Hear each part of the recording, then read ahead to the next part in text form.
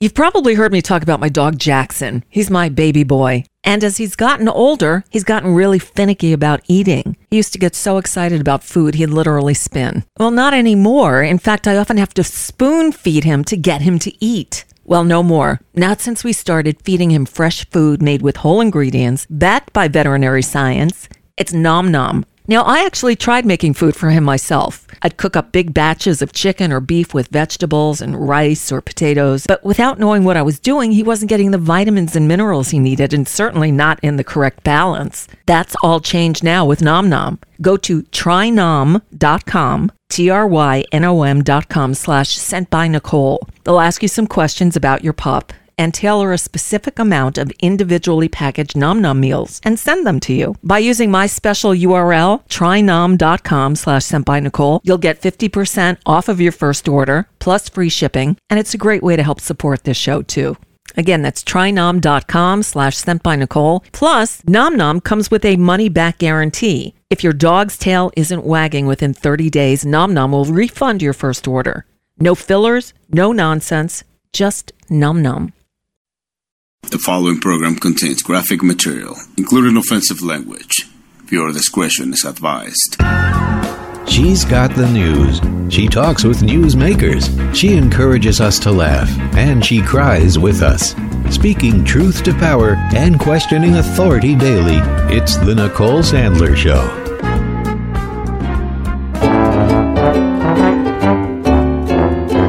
It must be hard to have a penis. It's always getting in your way. It tells you what to do and makes decisions for you and demands attention every day. It seems to need frequent adjusting. It does dumb things without meaning it. Like standing at attention in math class or going off when you're cleaning it. Yeah. It must be hard to have a penis. It must be hard to have a penis. It's like you have two brains. The big brain says, be a gentleman. The little one just complains. The big brain says, stay off of Pornhub. The little brain won't even try to. The big brain says, yeah, I don't like that girl. And the little one screams, but I do. It must be hard to have a penis. I guess there are a couple of advantages to make up for all the aggravation. Like being able to pee standing up and world domination. There's that. Oh, that. Still, I'd never want to have a penis. I wonder why anyone would. I've lived this long without one, and I'm doing just fine, knock on wood. And yet she just said, knock on wood.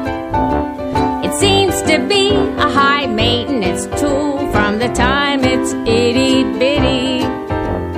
That's why I don't have penis envy. It's actually penis pity. It must be hard to have a penis. It always seems to come between us. It must be hard to have a penis.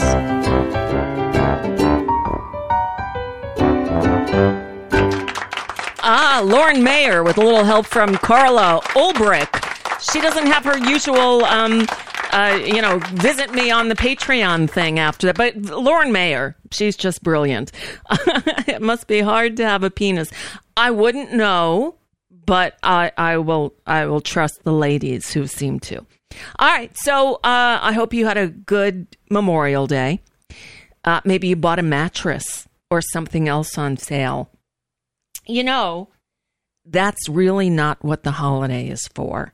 Just saying. And I don't know if you listened yesterday, but I did. I was here. I did do a music show, as I tend to do on holidays. I do it for Memorial Day. I do it for Labor Day. I do it for Thanksgiving. I do it for 4th of July. I put together musically themed shows that, are not, are not the surface celebrations that we're used to. You know, of course it figures that Donald Trump puts out not a tweet, whatever his Truth Orwellian social media site is called. And he started it with Happy Memorial Day. And then he went on to slam everybody who he doesn't like. So much wrong there. Starting with, you don't say Happy Memorial Day. So if you didn't hear it, I hope you will. Go to NicoleSandler.com. The show is posted there from yesterday. It's NicoleSandler.com/5-29-23 because that was the date yesterday. And you can listen. It's an hour. Just, you know, the ran for the course of the show, but it's not your typical Memorial Day music playlist for your barbecue. In fact, it was it was to remember the reason for the holiday. And I'm guessing most people don't observe Memorial Day as it was intended. It's an observation, really not a celebration. But, you know, leave that to Donald Trump and the idiots on the MAGA side of the aisle who don't understand what it's about. So the nicest email I got yesterday was actually from John Sinton, who runs Progressive Voices. And it was midway through the show, and he said, you know, he lives in the San Diego area now, and he said something to the effect of, since I now live in a military town, I'm getting back to realizing the intent of this holiday, and that he shared, you know, the show with a lot of retired military who he's come to know around there. So anyway, if you want, you know, a good hour of music to listen to, you can go back and listen to it at NicoleSandler.com, or I think they're going to be posting it at Progressive Voices, but I don't think it's up there yet. Anyway, onward and upward, I suppose. So here we go. And Nicole, I read it. Oh, I read it was called Decoration Day in the beginning. Maybe.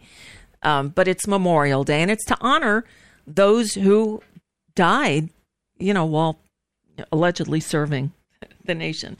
Anyway, enough of that. There was a lot of news this weekend. But you wouldn't know that if you watched. Well, you know what? I need to edit myself. I was going to say you wouldn't know that if you watched the so-called cable news channels. The thing is, I don't watch the channels. I don't watch CNN anymore because after what they've done, I don't. I just have no use for a channel that calls itself news and allows Donald Trump to spew lie after lie after lie and give him a cheering section too. That's what Fox does. That's why I don't watch Fox, and now I don't watch CNN. So I watched some of the PBS NewsHour this weekend.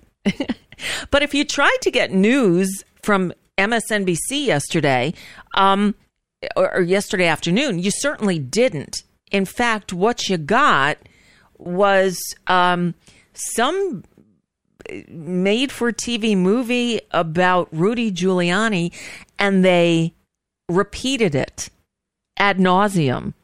Like they repeated it hour after hour after hour yesterday. So if you were hoping to go to this so-called news channel to find out what happened, you know, over the holiday weekend, you are out of luck.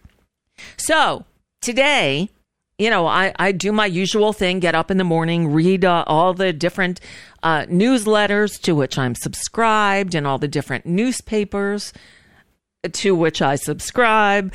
And one of the newsletters that I get, though, comes in twice a week, and it's from Will Bunch at, yes, and Tamara says, look, CNN's doing it again, giving Mike Pence a presidential town hall. Not only Mike Pence, they're giving Nikki Haley one.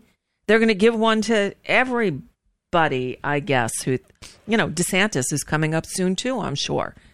Again, a reason I don't watch CNN anymore. Plus, I just can't stand Caitlin Collins, and she's their star. So, you know, whatever.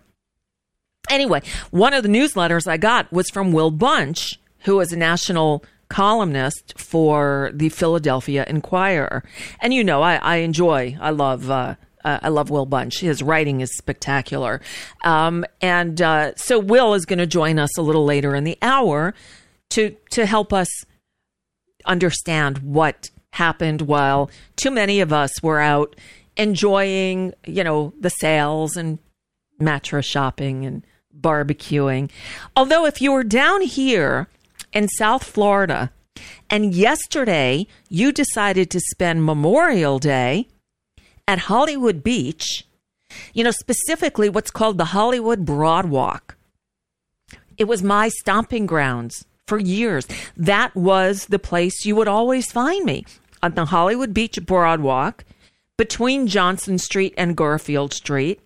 There were paddleball courts there. Seriously, paddleball courts. There were trampolines there, going back further.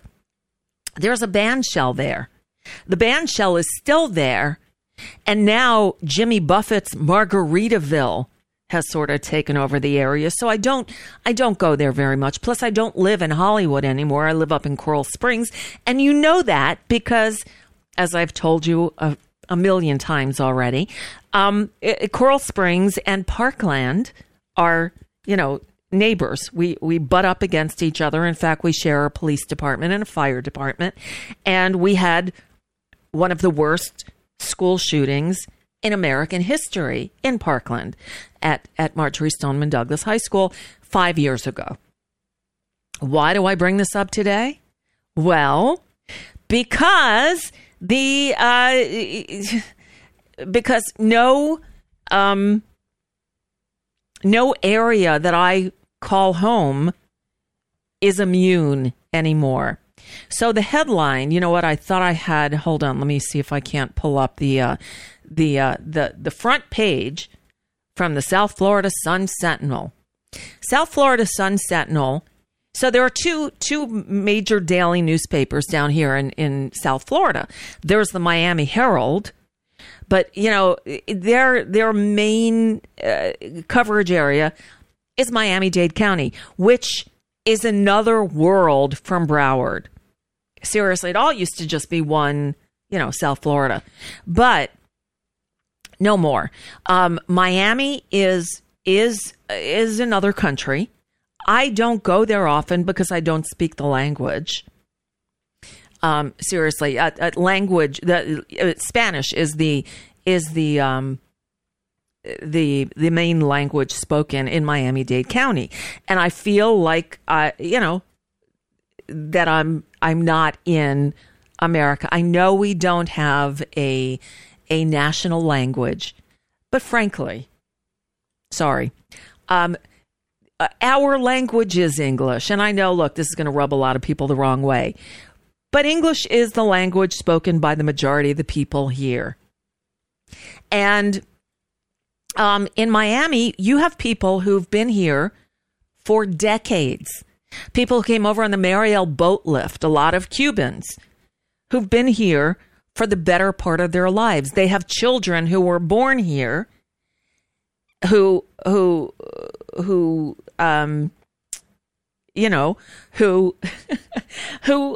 American, who speak English, and yet the parents just never thought it was important to learn the language. I don't know. It's one of the things that bugs me about Miami. That's right. You cannot get a job in Miami if you do not speak Spanish.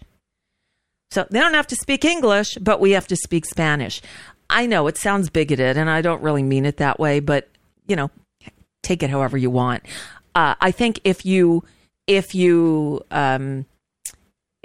in this country, and you've lived here for decades, and you have children who go to school and, participate in society, you should learn the language. Now, should kids in America learn Spanish? Yeah, because it's the fastest growing population, in the country. We should all know multiple languages. However, if you're going to live here, speak English.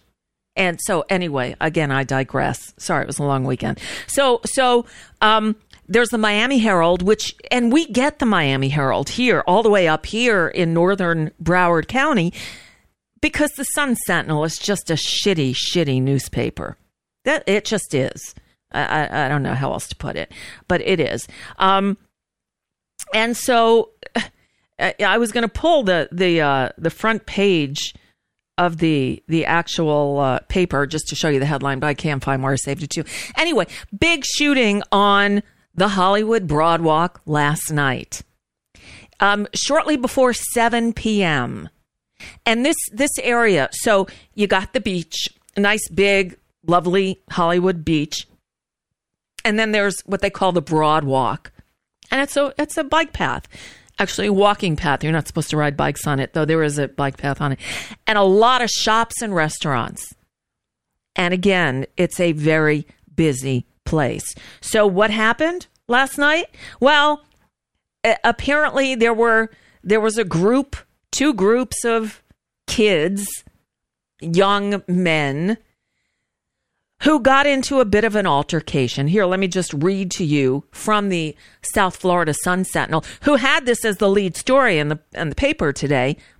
The Miami Herald didn't, because it's Miami, not Broward.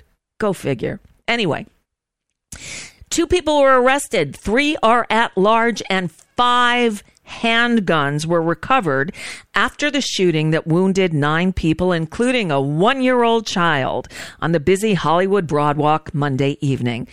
6 of the injured remain in the hospital today. The only good news about this is apparently nobody died, at least not yet.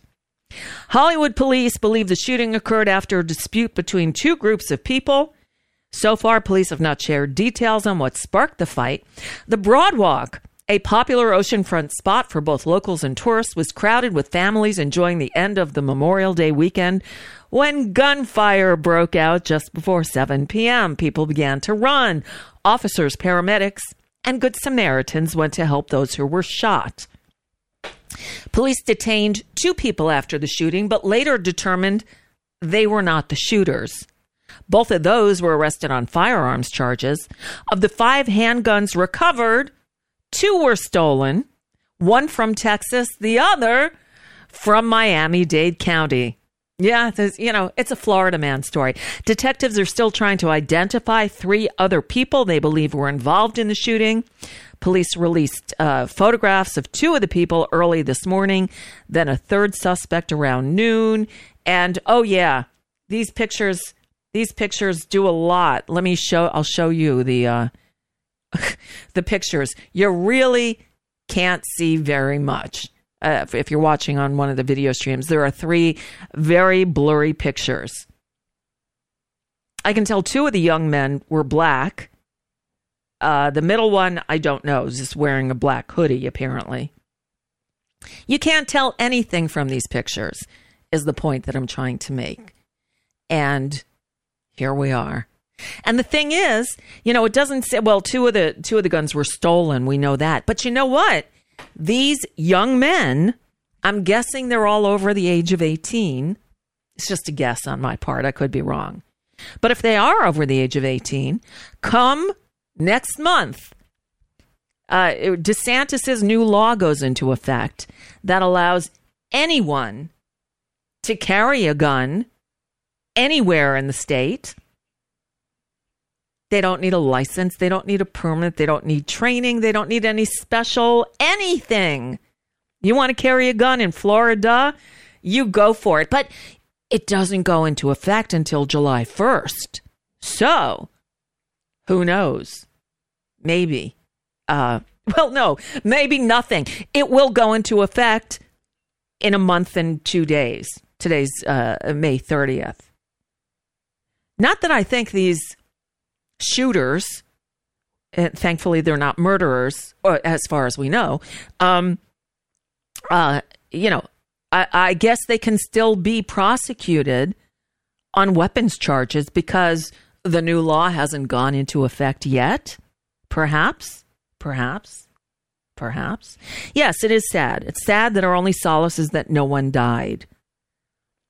But, Hollywood Beach. This was my childhood hangout. I lived there. Now, I didn't physically live there. We lived in Hollywood. I grew up in Hollywood. I went to Hollywood Hills High School. We lived in Hollywood. It was about a 15-minute drive to the beach. And in high school, I'm telling you, that's where we hung out. You grew up in South Florida, you hung out at the beach. And in Hollywood, that was our beach. And now I wouldn't feel safe walking around there. I don't feel safe walking around anywhere. And I did a thing. I wrote a column, I want to say 10 years ago. You know what? I pulled this out last week and I never got to it, but I should today. If you Google, let's see, I'm going to try to Google it to see where it comes up. Nicole Sandler, travel advisory. Yep. Well, it comes up on my computer. I don't know if it would on yours or not, but I wrote something back. When did I originally publish this? Of course, it doesn't show the date. September 18th, 2013. So 10 years ago. 10 years ago. Your friend is so ahead of the time. 10 years ago, I wrote this column, and it was entitled Travel Advisory. The United States is not safe. And I found a graphic that showed the mass shooting and killing incidents since Barack Obama took office in 2009. This was 2013, so 4 years. And it followed the 20th mass shooting of Obama's presidency. That was a shooting at the Navy Yard in Washington, D.C. And it gives some information compiled by Mother Jones Magazine and like that. And here's a little bit of what I wrote. And I'm telling you this for a reason. Not only just to pat myself on the back, but just to say that sometimes it takes a while for good ideas to come to fruition. I wrote, I've come to the realization that nothing will be done to stop the madness. The mass killings by crazed gunmen with weapons that serve no purpose other than to kill will continue unabated. After all, we've already witnessed the unthinkable. A congresswoman meeting with constituents outside of a grocery, shot in the head. She was lucky enough to survive, but 6 people who went there to meet her were not. That, of course, about Gabby Giffords. And then my second point was 20 6 and 7-year-old children slaughtered in their classroom, along with 6 adults who did everything possible to protect the children in their charge. Yep, that's what I wrote. On Monday, the crazy man with the guns killed 12 people. But they were just your everyday run-of-the-mill normal folk who ranged in age from 46 to 73. No, they weren't babies, and no, they weren't high-ranking elected officials. If our representatives in Washington weren't moved by 20 babies' bullet-ridden bodies or by one of their own ambushed, they certainly won't be motivated by the loss of another dozen or so mere citizens whose job theirs is to protect.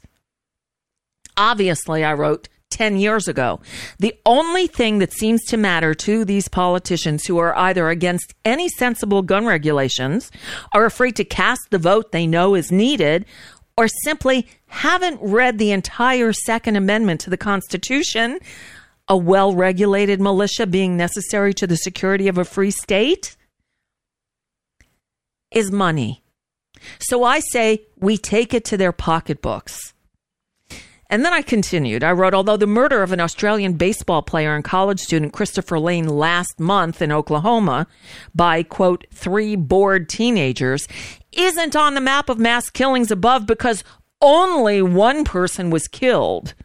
But it was enough to prompt Australia's Deputy Prime Minister, Tim Fischer, to warn, quote, it is another example of murder mayhem on Main Street. People thinking of going to the U.S. for business or tourist trips should think carefully about it, given the statistical fact that you are 15 times more likely to be shot dead in the USA than in Australia per capita. So that, again, that was over 10 years ago. And I had interviewed Tim Fischer around that time. He was on this show, an interview I played back a couple of times, because they haven't had a mass shooting like that in Australia since the Port Arthur massacre, which got them to change their gun laws. But I continued my missive. I wrote, this doesn't only apply to Australia. The Washington Post published this chart. Oh, I bet I can pull up the chart here as I continue reading. This chart on the day after the Newtown massacre, which clearly shows that the United States is by far the gun-killing capital of the world. We're number one, damn it! Lovely, huh? That information makes the case that the U.S. Hold on, I gotta do my directorial. I can't walk and chew gum at the same time. That information makes the case that the U.S. is not the best choice when citizens of other nations are planning their vacations. After all, why go somewhere where you're 20 times more likely to be killed by a crazy person with a gun than to a country where you're likely to be much safer? You see, that would hurt our pocketbooks. And then I pulled out some statistics from the International Business Times about tourism. Travel and tourism's total contribution to the gross domestic product in the United States was $1.9 trillion in 2011, or 8.6% of the total GDP. That compares to 6% for automotive and mining and 7% for chemicals.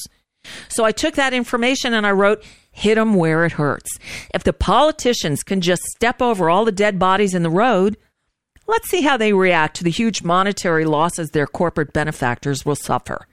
Once the U.S. Chamber of Commerce steps in, maybe they'll do something. So I wrote that and more 10 years ago. It was 2013. It was 10 years ago. And I've republished it a few times since. I'll link to it from the blog today where I post today's show. But the point I'm making is now, finally, 10 years later, countries are issuing travel advisories to their citizens not to come to the United States because it isn't safe. Seriously. I had this article pulled for days. Here we go. Here's a CNN article from, this is from January. That's not the one I was looking for. Hold on. There was another one that Yahoo News just put up. Hold on. Countries travel here. Issue travel warnings to the U.S. Here, this one dated April 26th of this year. New Zealand categorizes travel advisories into 4 levels, ranging from exercise normal safety and security precautions to do not travel. The current travel advisory for the U.S. is 2 out of 4, meaning travelers are advised to exercise increased caution. Canada.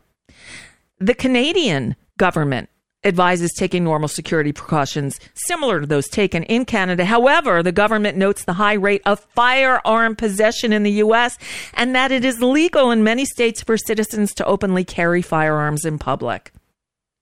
Australia's travel warnings have ranged from 1 to 4, with the U.S. classified under the lowest level of exercising normal safety precautions, but they do warn their citizens that violent and gun-related crimes are more common in the U.S. than in Australia, and they warn of a, quote, persistent and heightened threat of terrorist attacks and mass casualty violence in the U.S.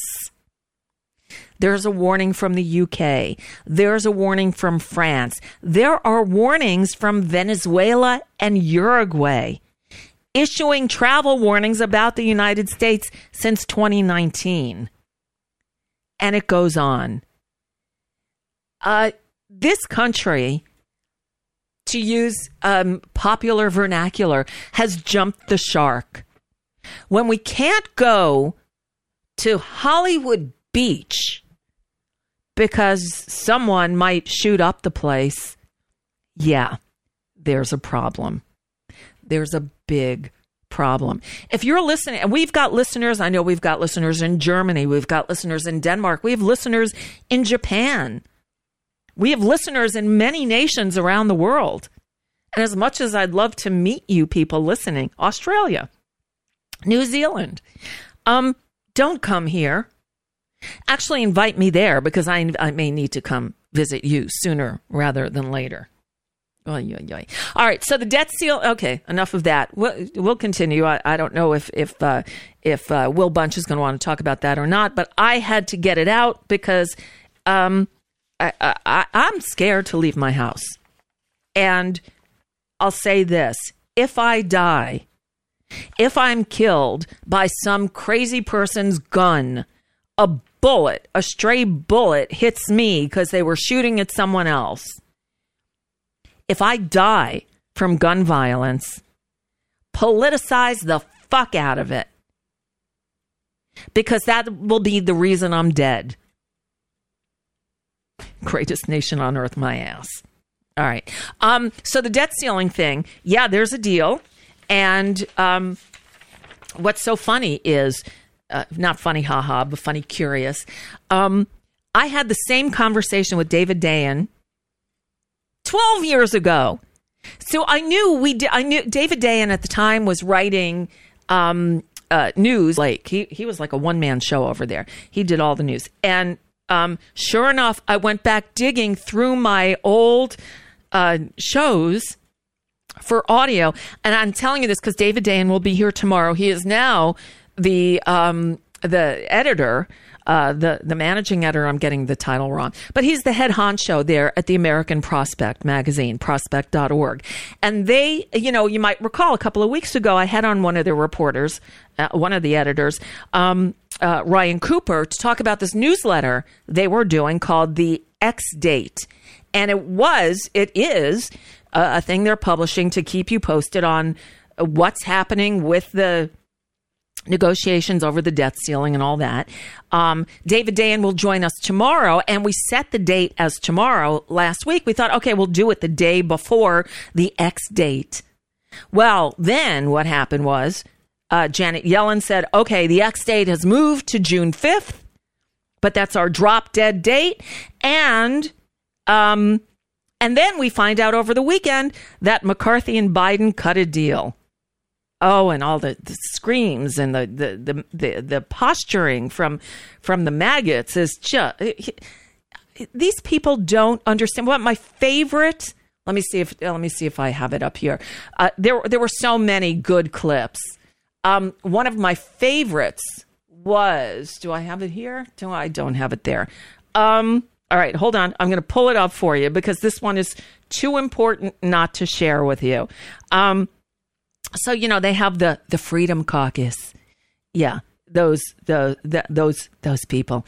The Freedom Caucus who, all right. So this guy, I got to find his name. Who is this idiot? Ralph Norman. Ralph Norman of South Carolina. He's out there in front of the Congress along with Lauren Boebert and who's the guy from Florida, the Donald's guy, the idiot, and Scott Perry, the maggot caucus. And so, one rule that these Republicans put in place is they said that nothing will come to a vote until the members have 72 hours to read the bill.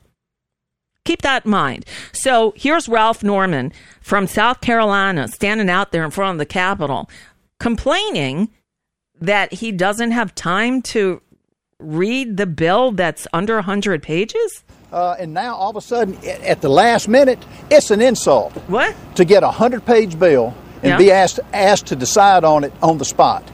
I won't buy a microwave unless I get it in writing. You got 72 hours, Ralph. What's the problem? Oh, right. He doesn't know how to read. Damn, I forgot. All right. That's what school's for. But then they don't believe in schools either. Oh, it's a sad thing. So anyway, here I am trying to catch up with the news from the long weekend. And again, I couldn't rely on TV news yesterday because cable news anyway.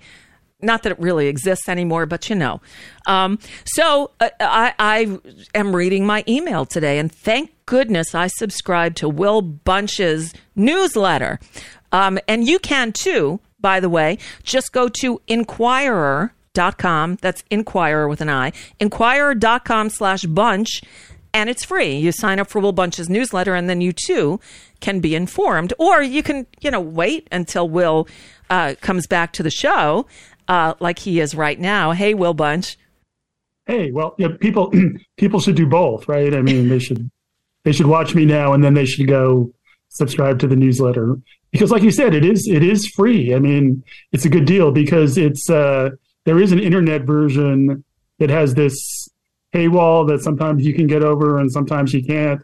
But why worry about it? Just sign up. It takes 5 seconds, and you just get it in your inbox every Tuesday around lunchtime. So yeah, works for me. And Will, I was happy to see that even though you're up there in the Philadelphia area, the topic of your newsletter, the headline anyway of the newsletter, was "Real DeSantis launched glitch was its fascism." And you go on to say how the media missed what the real problem was. It wasn't that he chose to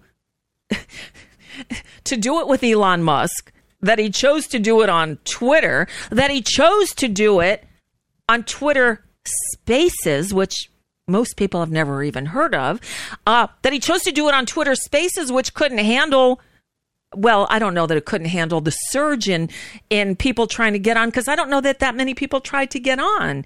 Right. But that's not the point, right? That's not the main point here. No, that's not the point.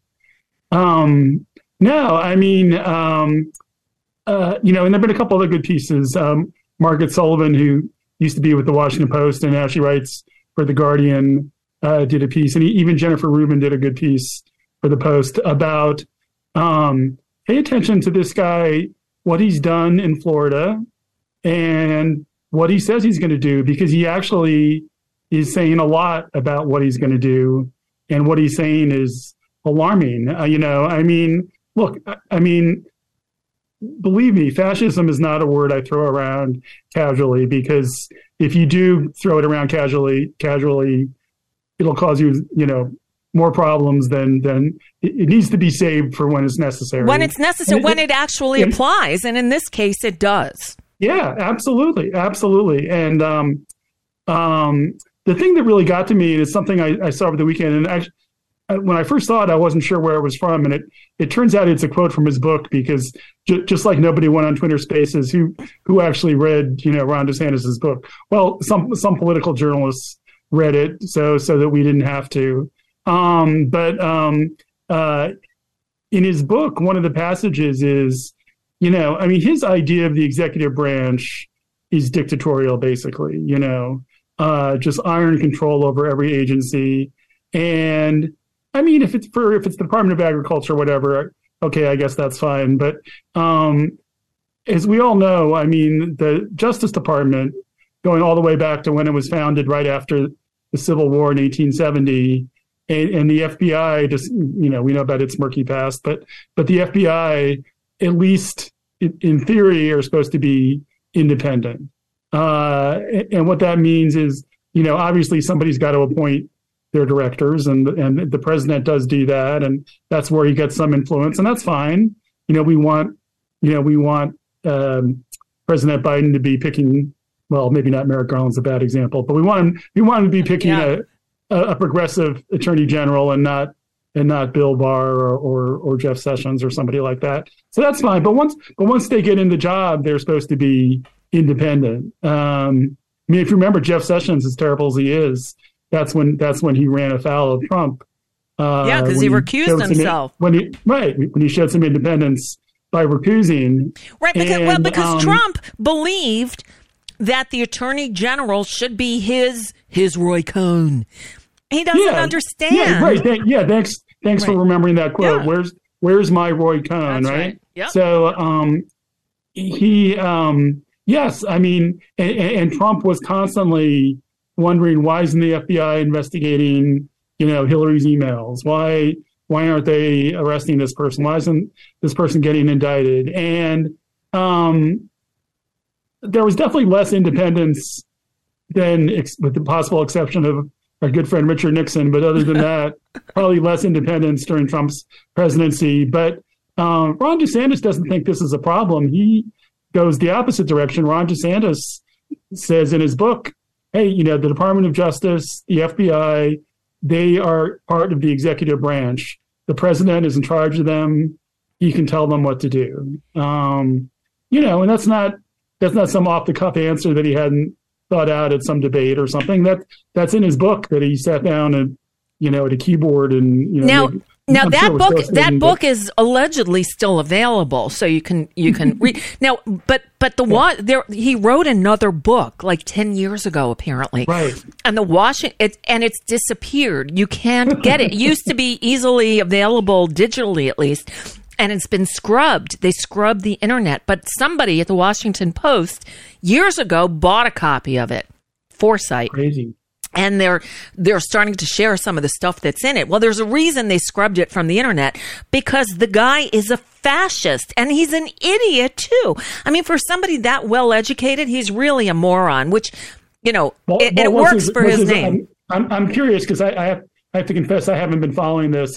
I'm curious though, was his book from 10 years ago, is the problem for DeSantis that it was too fascist, or is the problem that it wasn't fascist enough? I think it was really fascist. I think it shows that he doesn't have a grasp of, democracy. Nicole, who would have guessed that a guy who sat there and watched people get tortured at Gitmo would turn out to be a fascist? Who could have predicted that, right? Yeah. Right. And that's the thing that we've learned. We've learned a whole lot about him here from the Washington Post. It says, and this just from last week, Ron DeSantis' context-free history book vanished online. We got a copy. And it says his first book, published in 2011 before his political career began, disappeared. It was called, it was a dig at Obama. That's what it was. Oh, gosh. Dreams from Our Founding Fathers, First Principles in the Age of Obama, was once available at the click of a button as an ebook, but no more. A used hard copy is selling for almost $1,950 at the only online bookseller that appears to have it. Oh, my gosh. The publisher was a small vanity label in Florida called High Pitched Hum Publishing, and they didn't respond to phone calls or messages about why the book was removed. But they have it at the Washington Post, and they said it's essentially a troll of Obama's 95 memoir, Dreams from My Father. Right. And it's all, it shows that he has no clue. The whole thing is crazy because in this day and age, you can understand a book from like 40 years ago, say, it's out of print and it's almost impossible to find. That used to happen a lot. But in this day and age, almost all books are published on Kindle, right? So that should never go away. That's electronic. Right, should never go away. But here's a key part that let me share this with you. Any history book about the founders must acknowledge that many of them were enslavers. And DeSantis gets to it in the introduction with a whiff. The person who read the book at the Washington Post writes, quote, slavery, he writes, had been a fact of life throughout human history. It's a variation on the false argument that people didn't know it was wrong back then. Yeah. A lot of people knew it was wrong. Oh my God. A lot of people in my current hometown, Philadelphia, Quakers and abolitionists, knew it was wrong. We're writing in the 1700s. We've got to get rid of this thing, right? People knew. People knew. But yeah, he's all about debunking Obama there. So he's been a troll all along. He is. And, we should have learned our lesson with Trump. People, you think about this stage of the 2016 election. So Trump would have been just entering the race this month, right?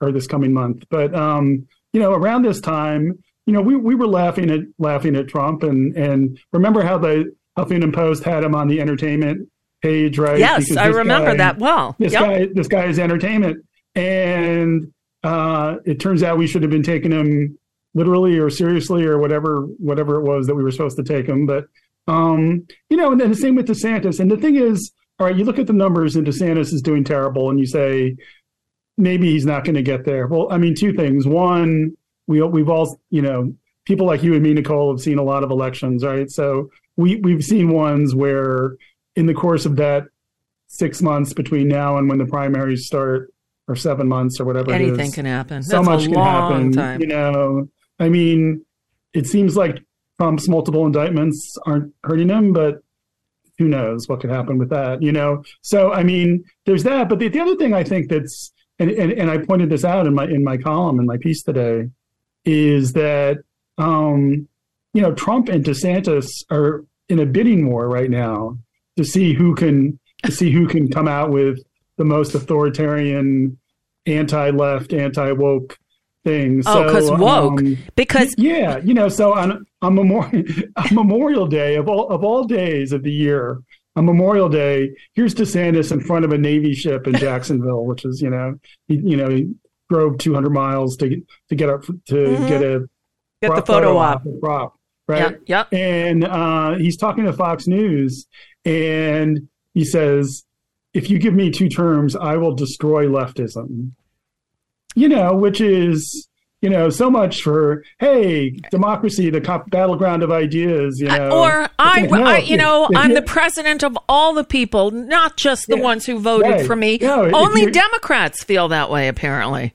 Yeah, no, if your idea is different than mine, I will use my power as president to destroy you. We will kill you. And the thing is, this stuff is, not that Trump needs that much of a prod to be an authoritarian, right? But this stuff is prodding Trump. Today he comes out with something Trump did about I'll override the 14th Amendment, which last time I checked, you can't do that. But I will suspend or, whatever, and make sure that these babies born to refugees coming to the United States can't get citizenship, and it's a bidding war of autocracy, to see who can, do the most outrageous thing about sending troops into cities or putting homeless people into camps or, destroying the left. It's just, and people have to pay attention because this is how fascism happens. That starts, DeSantis may be kind of a joke right now, but I mean, I saw another poll today that came out, and excuse me for forgetting who the pollster was, but it was somebody pretty reputable that we've heard of, had a new poll. And in a one-on-one race, Biden beats Trump, but only by 2 percentage points. Oh, my God. But here's the worst part, though, is then they polled with Joe Manchin running as this no labels independent candidate, and he gets 9% of the vote. Oh, God. Which does it. But the 9%, spoiler. But the way it breaks out, it goes from Biden beating Trump by 2 points. So with Manchin in the race, Trump wins by 1 percentage point. And that's the nightmare scenario. Yes, it is. And that's where this no labels group is going. They claim to be, we're in the middle, we're neutral. No, they want to get the Republicans back in power, and they don't care if it's Trump or not. They just don't want the Democrats in power, and they give you this no labels bullshit, but they want to put in a spoiler. It is bullshit. It's like I've always read about, German corporations in the 1930s, as long as Hitler kept building the roads and, kept the economy decent, they were willing to look the other way about what he was doing, and, oh my God, here we are in the United States in the 2020s. And these businesses are saying, well, if they keep my taxes as low, if they keep billionaire taxes as low as they are now, and if they keep appointing these pro-business conservative judges, I'm okay with Trump, I'm or DeSantis. I'm okay with the fascists, basically. It's really horrible. I don't know if you read or how many listeners have read the book How Democracy Dies by Daniel Ziblatt and no, it's by 2 Harvard political scientists, and Ziblatt and I forget the other one. is. But it's a great book. It came out obviously in 2017 or 2018 after Trump was elected, but it's based on, the author's studies of democracies that face crises all over the world and authoritarian, and how authoritarian governments rise and how a democracy becomes an autocracy. And the most important thing they found, countries that were at a great risk of going from democracy to autocracy, but who didn't, who beat it back, was because people who didn't agree on things rallied together, joined together to stop, I'll give you an example just right now, although it didn't quite work out, unfortunately, but that's what the parties did in Turkey, right, against Erdogan. Yep. But you saw the opposition parties try to come together and rally behind one person. It almost worked, became close. But, and I thought about that a lot with this no labels thing, because it's the same thing. If the business leaders of this country don't see, the fascism or neo-fascism or whatever we're calling it of Trump and DeSantis as a threat, and don't feel like we have to unite behind somebody. Look, I've talked to you a lot of times, Nicole, and I know you and I feel the same about a lot of issues. We're kind of Bernie Sanders type liberals, right? Yep. And so there are things about, I'm sure there are things about Biden that you want to pull your hair out a little bit. Exactly. Right? Exactly. But but what's the alternative, right? And what's the realistically the alternative to Biden? And here's, I'm so glad you went there, because it's exactly what I was going to say. Here's the point. Here's where we are. We are at the precipice of the end of this democracy. We are staring at Erdogan here. We're staring at Viktor Orban. Absolutely. We're staring at Trump and DeSantis. These are not normal times. And so I have friends, people who I respect, who, like you and I, are Bernie Sanders supporters. We know if Bernie Sanders was in power, things would be a whole lot better. We get it. However, we know that the most important thing right now is not to allow one of these fascists in the presidency. As much as I wish it wasn't Joe Biden, it's Joe Biden. And yeah, he's done a better job than I thought he would, but that's not good enough. But it doesn't matter. Yeah. If we're voting against the fascists, and there's nothing more important right now than keeping the fascists out. And I hear from friends who know better, who are saying, but Marianne Williamson is saying all the right things. She sounds just like Bernie. Yeah, but she can't win. And what she can do is siphon enough votes from the Democrat to give the fascists the free run at the White House, and then all bets are off. So you want to support the pie in the sky Marianne Williamson, who is echoing Bernie Sanders' ideas? Then that's really fucking stupid. I actually turned the TV on a few weeks ago, and I was, like I said, I just turned it on, so I didn't even know who they were talking to. And I'm thinking, wow, this person is making so much sense. And it was Marianne Williamson. Yep.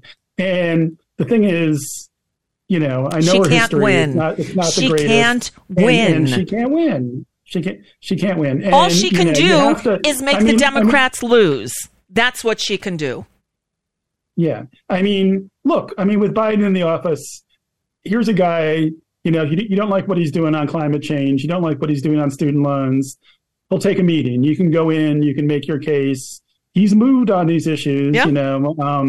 I'm not thrilled with some of the things that are going on right now, but I don't like his current team as much as the first team he had the first year or two he was in office. Yep. I'm a little worried about that. I'm worried about those things, but the real world choices are work with Joe Biden and try and push him to do the best he can, and it won't be terrible and it might be pretty good, or fascism. Those are the two choices. Right. And you know what? Give Joe, meet with Marianne. She's got Bernie's ideas. She reaches a segment of the population that your traditional politicians don't. Give her an advisory position. Bring her into the fold and listen to what she's saying. But don't put her in a position to siphon votes away and clear the field for Donald Trump or Ron DeSantis to get back in the White House. Absolutely. And then what about, to me, I agree that she's a problem. But I mean, to me, like I was saying before, I mean, the biggest problem is Joe Manchin. Yes. Yes. Because. And what's his name? Jim Justice, who's running against him, is outpolling him hugely in West Virginia. So right. Yeah. So and look, we know Joe Manchin. Whatever he does is all about Joe Manchin. It's all about getting him on the Sunday shows. Yep.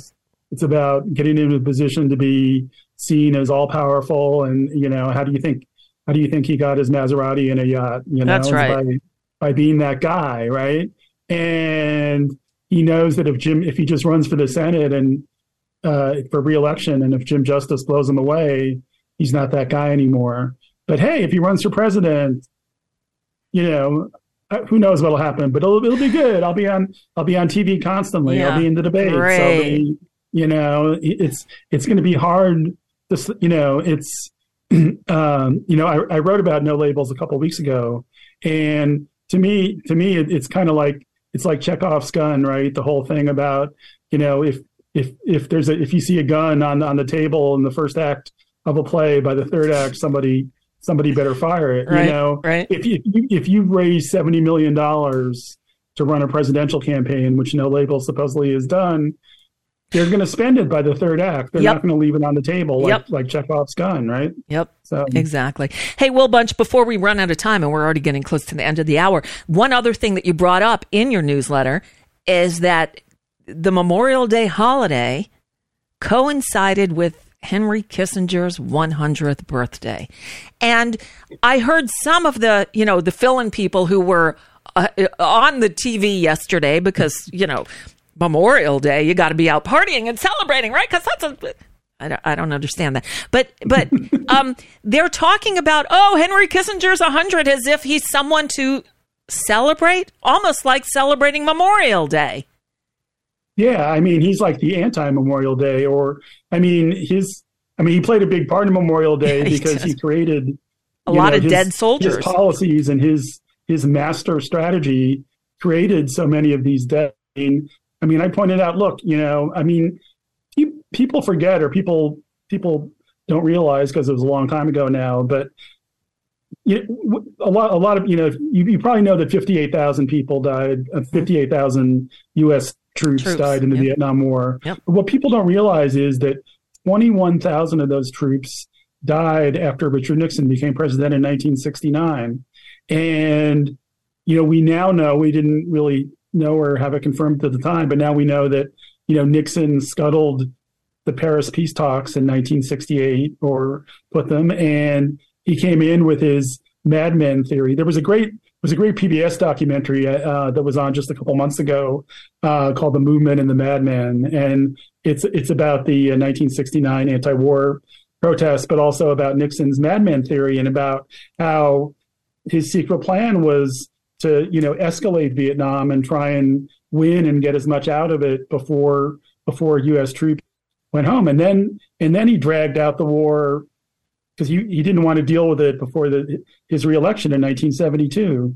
So that's 4 years, 21,000 people died, and Kissinger was his guy. Kissinger was the guy who made that happen, and and the thing is, his impact on Americans wasn't nearly as bad as the impact on some of these countries that we waged, illegal wars or staged illegal coups in, overthrowing Salvador Allende in Chile, for example, or Cambodia, Kissinger and Nixon's secret war in Cambodia, which killed hundreds of thousands of people, and also, set the stage for Pol Pot, a dictator who killed millions more, right? So just a horrible human being. And as I said in the newsletter, what really galls me is not just people honoring his 100th birthday, although that does gall me, but the people like Hillary Clinton, for example, who, respected him. I'm getting advice from Henry Kissinger. How wonderful this is.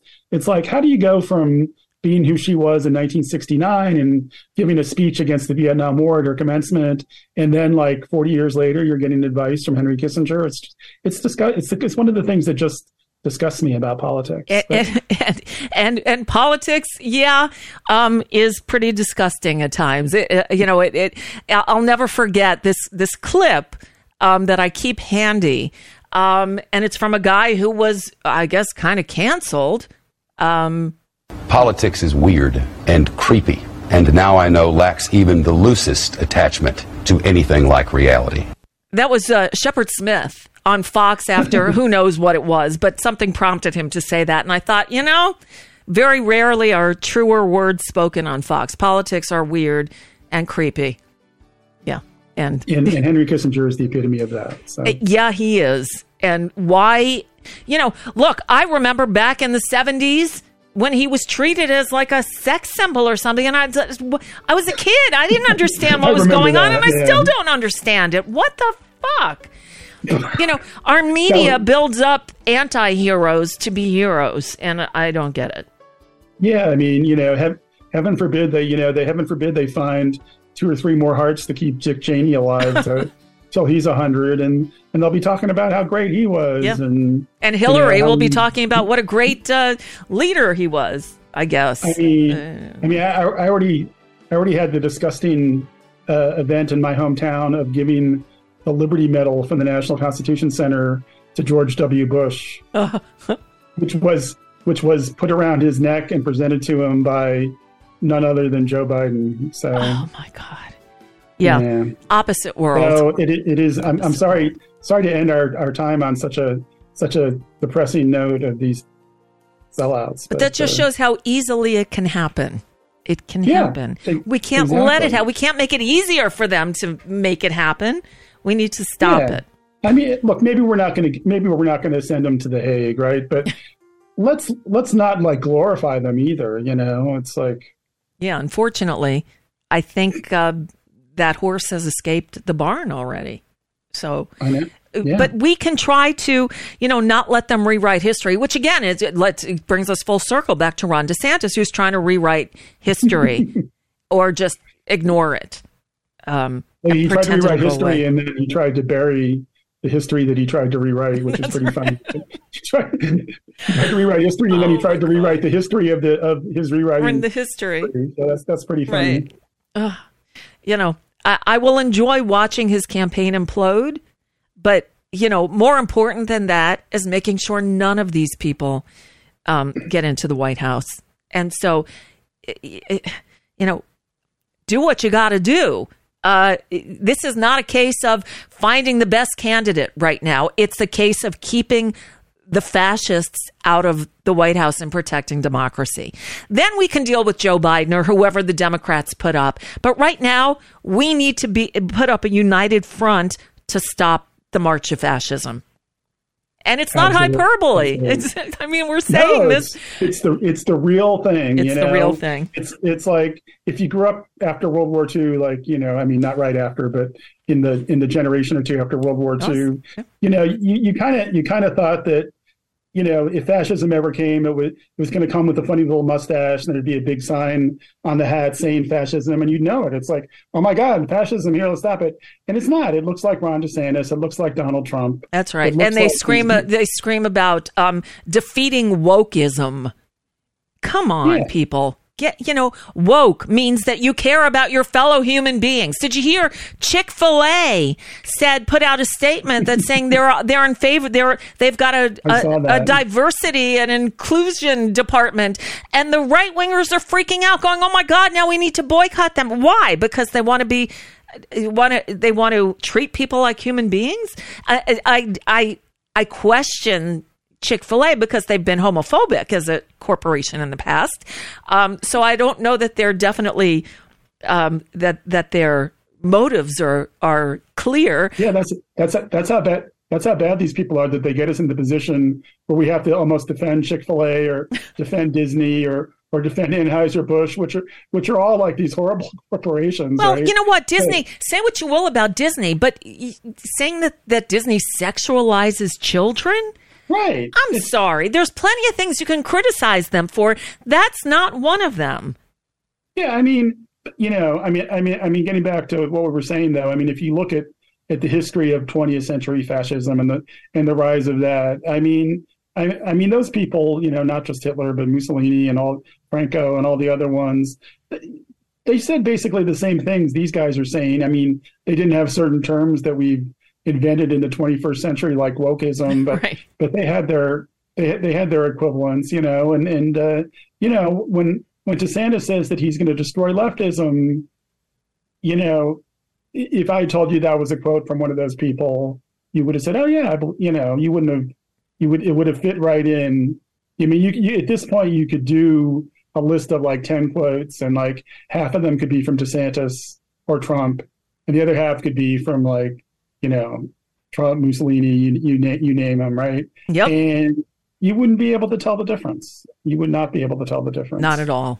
Not at all. So keep your eyes, you know, on the prize, and don't get distracted by the, you know, the shiny object, Marianne Williamson. It sounded like Bernie Sanders. Good for her. You can't vote for her. She's not going to win. All right. You know what? If maybe she could run for Congress or something. That would be good. She should do that. I would like to have Marianne Williamson in Congress. Absolutely. She's in California. Look, Adam Schiff and Katie Porter are both running for the Senate. She could run for either of those seats. Yeah, but we have a president right now, and he's the only person who's ever defeated Donald Trump in an election, and we need him to do it one more time. Yes, we do. Yep. All right, Will Bunch. Again, find him. He's still on the Twitters at Will_Bunch, and sign up for that newsletter. It is free.